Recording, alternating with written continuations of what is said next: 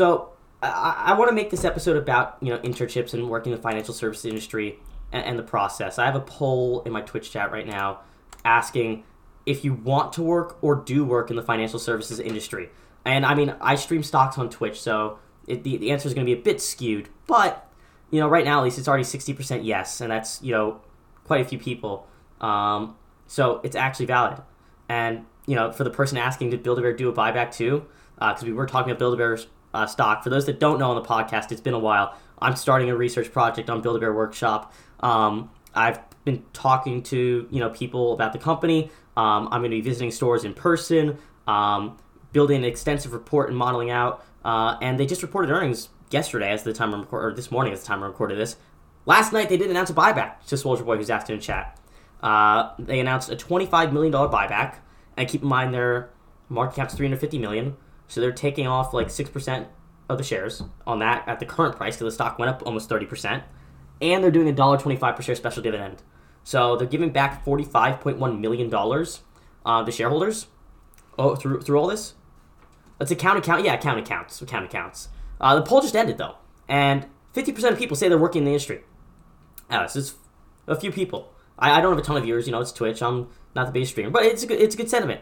And knowing that, I kind of want to direct this discussion tonight on, working in the financial service industry and the process. Because I, over the past several months, have been working through the application process to get an internship for the summer of 2022. Because I'm a junior in college. And when, I need something this summer so that, when I'm either applying next fall, I have that experience, extra experience, or, I can get hired from that firm through my internship. It's basically, a long interview for where you work, right? Everything said in the Theta Talk podcast is for informational, educational, and entertainment purposes only. Nothing in this podcast is financial advice, and please talk with a professional investment advisor and do your own research before making any investment decisions. Welcome to Theta Talk, the show where you get premium for your time. I'm your host, Strat Becker, coming to you live from my dorm room for probably one of the first times in a while. It's been about a month since we made an upload, and I'm sorry about that. Life's been kind of hectic. I was also very sick for a while, too. So I couldn't really talk very well, and that made when your podcast is really talking, it was an issue. But I wanted, like I said in the intro, to talk today about internships, the whole application, because I just wrapped up my whole application process, and I'm going to Prudential Financial this summer. I'm working in the Chief Investment Office, working with an incredible team of 4 other people, managing, portfolios, thinking of portfolio strategies, looking at actual analytics and stuff, macro, everything, and really determining, how to adjust and manage a portfolio for a company like Prudential. And it's a super, super exciting opportunity, and I've been really, really thankful for the chance to really work with these people. It's kind of whirlwind the whole process, but that's why I wanted to talk about it, because so many people are going through this right now, and maybe struggling to find things, or don't really know how to do certain things to stand out. And I still struggle with that in a way as well. I really don't think I'm the best with it. And I definitely have weak points. I do want to emphasize off the bat, something to do that I didn't do is network as hard as you can. My thing that I had over the last summer, I got because I cold emailed someone that played softball with my brother like a decade ago, right? So that was really luck, right? I didn't know the person at all. And I really should have done a better job between the start of the summer, 6 months ago, really, no more than that, like 7, to today, really communicating more with people that go to my college, or even other people in the industry, or people that have already graduated from my school, and start to build a better network out in that way. And while sarcastically, I don't think hook ton. I don't really think using substances is a good way to network personally, but I do think being interactive and engaging is, And while I publish content online, I think it's a good way to build like a portfolio of what I can offer to a company. I don't really think I've done a good job at reaching out and making personal connections with people, And I definitely need to work on that, without a doubt. Getting ahead on that can be huge. Because I saw how it worked so well for me last summer. It's like that one stroke of luck from, networking. I asked this guy, hey, I know you're busy, I'm also having classes this summer, but could you mentor me? Or could I learn stuff from you? That turned into a full-blown internship, And I got so much out of that experience. And it really gave me a baseline to actually apply out for things going on now, really, I should have also applied for more things in general. I wasn't very strict with that. Especially if you're a sophomore, cast the net out as wide as you can. It doesn't matter in your sophomore year, really as much what you get. So in the financial services industry, so as you have something in the industry. So when you're applying for your junior year, and your junior internship is basically 10-week interviews or 6 to 10-week interviews in a way for a full-time spot. If you have some professional experience already on your resume, it's a really good way to actually stand out, be it above the peer group in that regard, right? Of other people that apply. Now, I would say actually, interns have better leverage in this market, honestly, because of how much people need workers in a way. But with how much things are getting automated in the industry as well, you need to do things to stand out at the same time. For me, that was, putting a fun facts section on my resume. I have a thing at the end of my resume at the very bottom that says skills, interests, favorite podcasts, and fun facts. And one of my fun facts on my resume is you kind of make me sound more human in that, because one of the things is you want to be someone that they think they can work with too, So one of the things I put on my resume was if you give me the name of a country, I can find its location on the map and tell you where it is. Any country on the planet. Because I'm one of the top 15 speedrunners in the world for, getting all 195 states recognized by the UN correct. Like without getting one wrong. My personal record that's not official is 4 minutes 47 seconds, but my best recorded one is 5:39, and that's number 13 in the world actually. And during the interview, my last interview, the person I'm going to be working with, my actual boss, told me, so you have this in your resume. I was like, yeah, it's true. And he was like, tell me where Liechtenstein is what the actual person that I'm going to be working this summer told me. He said, tell me where Liechtenstein is. Liechtenstein, if you don't know, is a very tiny microstate nestled between Austria and Switzerland. It's technically like an economic vassal of Switzerland and is the last pure monarchy in Europe in technicality, even though it's not like an absolute monarchy. There's still some things. But the prince has a lot of control. And I was able to tell him that instantly. And then he was like, oh, interesting. And then he was like, tell me where Andorra is. And I knew where Andorra is. It's a very small, it's another microstate. It's about 80,000 people. In the Pyrenees, in Europe, between Spain and France. It's technically a vassal of both of them. It's really weird, but it's fun. Cool history. It shows how feudalism has a lasting impact on today, really.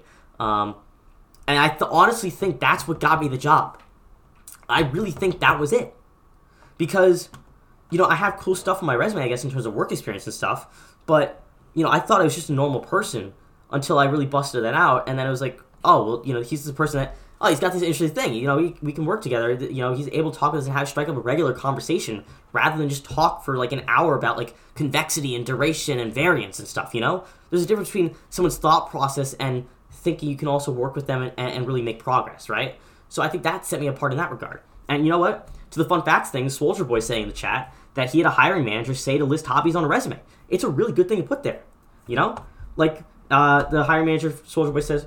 Said it showed how you like to spend your free time on constructive or building yourself or just wasting it. Yeah, I agree with that. You know what? I'm not going to show my resume on stream because I can't dox myself again.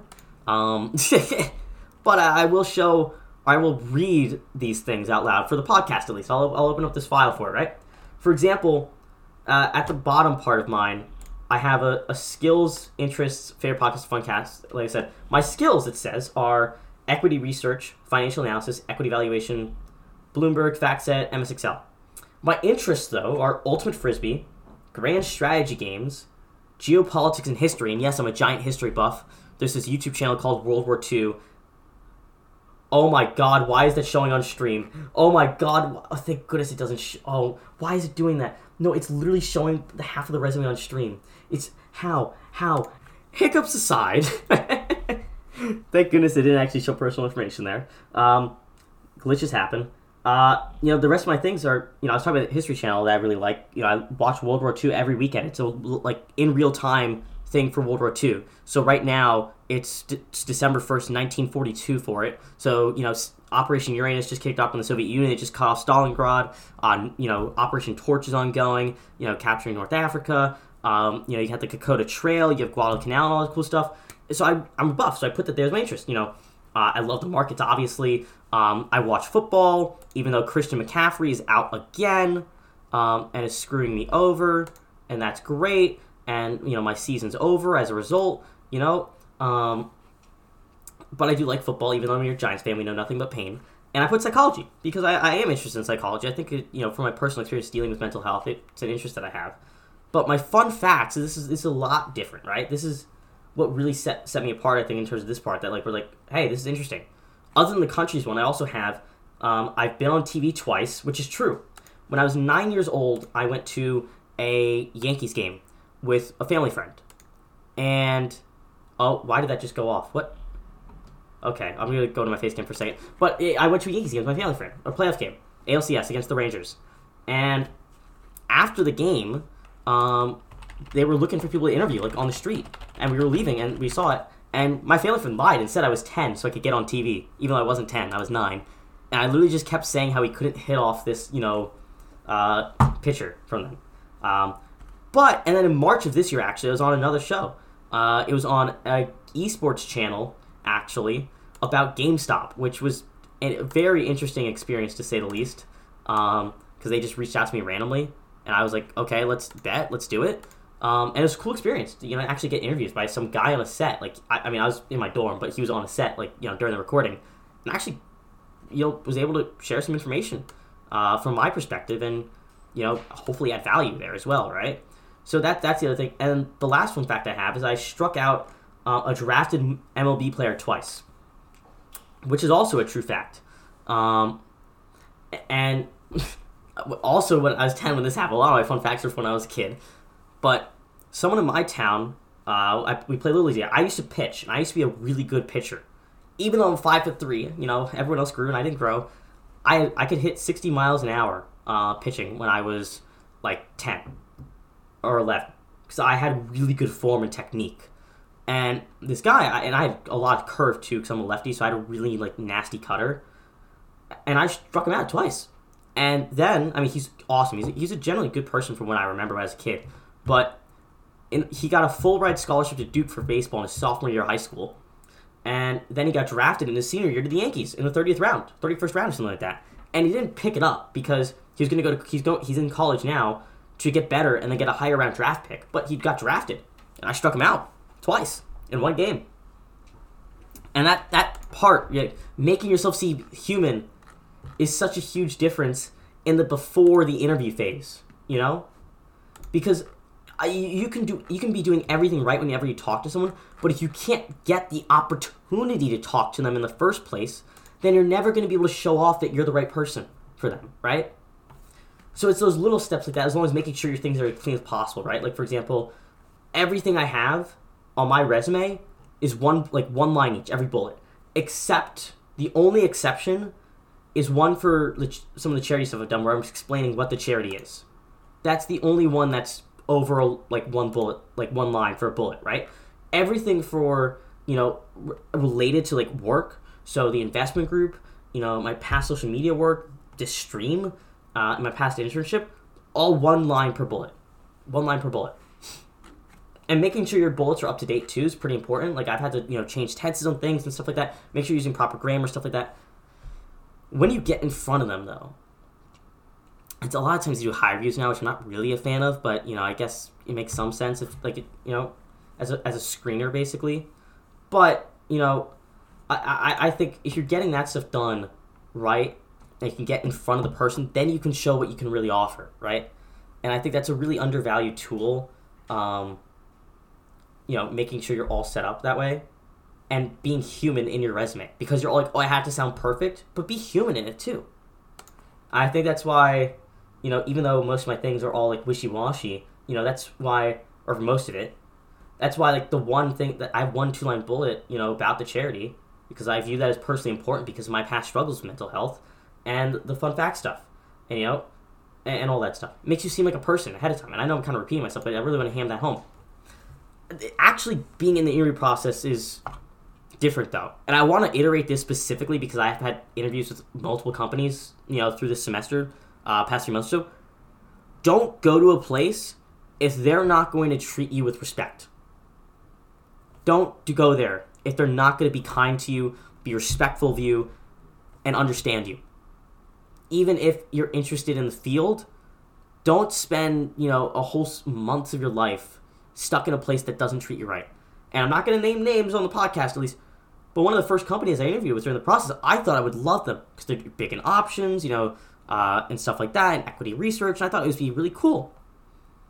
And the first interview, they're 20 minutes late, and they don't tell me if they're going to be 20 minutes late at any point.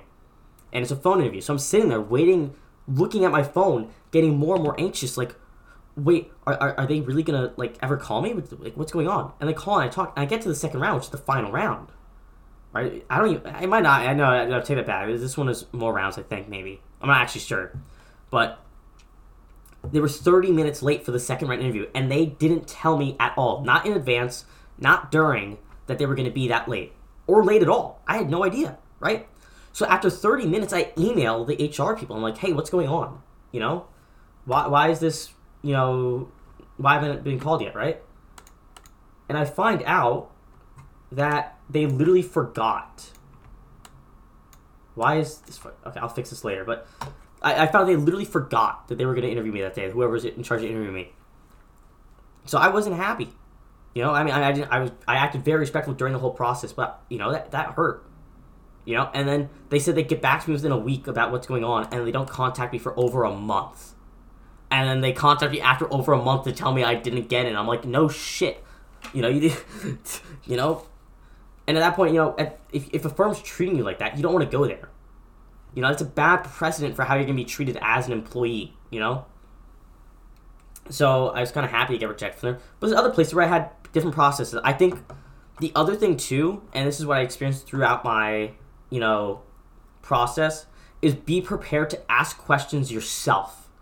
I didn't know this was a thing when I started the interview process, really, that a lot of the time you are going to be asking questions to them. So you're like, so for one of my companies, it's actually, but I think it's a pretty decent company. I only got through the screening interview. I didn't go really anything else. The whole thing was me asking them questions for 15 minutes. And I was completely unprepared for that. That's my fault. I think I came with okay questions, but be prepared to actually ask questions at any interview. Extensive ones. So make sure you actually know the company that you're going to beforehand and know the role, right? Ahead of time.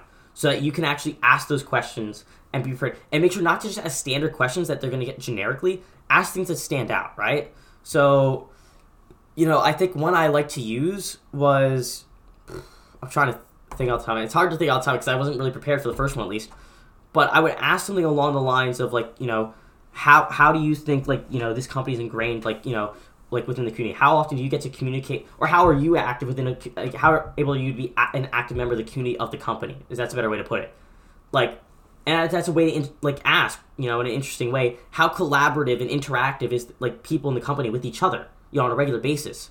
Because, I love the work I did over the summer, but honestly, for companies, I think it'd be great to do group projects, work together. And it was a little lonely over the summer at points, to tell you the truth as well, last summer. Especially because I was, not in the city. I was over an hour away from New York City. I didn't really have I don't have friends in my hometown really, because I went to a very small high school, and really lost touch with a lot of people from my actual town. So, even though I have way more friends at college, I was a lot more lonely at home. So finding out, for me at least, if a company is going to be able to, you're interacting with a lot of people there, engaging with them, is pretty important for me. Because I thrive on social interaction. It's recharges my mental batteries. So knowing that I can be part of a community of people that get along with each other and are having fun discussion about work to make a better overall product or service is something I was looking for. So to ask that question was something really I put a lot of effort into. And I think the last point too was, don't take an offer if you don't know you want to do something like that as a career choice, right? And I'll tell you this. I had 2 offers on the table for me for full-time work. I had a third for part-time, but I wanted to do full-time. So I'm thinking of these 2 in particular, right? The 2 options were a proprietary day trading firm. So I could have literally been a degenerate gambler, shooting the shit on Discord, as an internship, basically, and learning how to day trade their way, with their tools, right? Or I could work in portfolio management around bonds. And while I prefer portfolio management around equities and researching companies, bonds are extremely, extremely important in the bond market to understand equities. Bonds are super important, and it's one of the most underrated tools for an analyst to have today in equities is a deep understanding of the credit markets. And to understand the credit markets, you still have to learn about companies. And what do I love most about stocks? Learning about the companies. That's why I'm going to 4 Build-A-Bear workshop locations this weekend to really, view the operations and learn more about the company, right? That's the whole point of why I'm doing it. I love learning about companies. So I know even if I'm working with bonds, I'll be learning about companies and I'll be engaging in deep discussion and talk and work around macroeconomics and in conditions and optimize your portfolio to do the best. Even if it's not stocks, working to optimize a portfolio to generate the best returns based on the parameters is what I like to do, right? So I took that off of the prop day trading because I can see myself working in something that as a career. But I don't see myself being a day trader as a career. Well, I'm sure many people online would like to think, oh, I want to trade as a career. It is stressful. I had a period where I tried to day trade, my freshman year of college. And let me tell you, day trading weed stock options in class was not fun. It was stressful. And I was always really anxious, having to worry like that constantly. I realized if I stretch out my time horizon, not only can I outperform, but I'd be a lot less freaking stressed. Even if you're following the rules and technicals, you have to be so honed in all the time on that, and always have to be paying attention because the single moment you enter matters so much, and the single moment you exit matters so much. But when I work in portfolio management, it's a lot more work that I want to do. So I made the decision, even though I loved the culture and the company of the day trading firm. They were such great people. There's the head of the HR there, one of the nicest guys I've ever met, cared so much about us. And I felt terrible, denying their offer because he was genuinely just a great person. And the company was filled with spectacular people. And they were doing everything they could to make the work for their employees easier and better constantly. But it wasn't what I wanted to do as a career. So that's the other message I really have there is, don't get stuck in a thing that you don't know you want to do as a career. That'd be the other message I have to send. Because then, you're not going to really enjoy it. And then it's going to feel like months when it's a couple hours. And I know that's really abbreviated and, it's just some discussion. But that's my takes on, the things that you should do when you're going through the process of getting an internship at least. And that's it.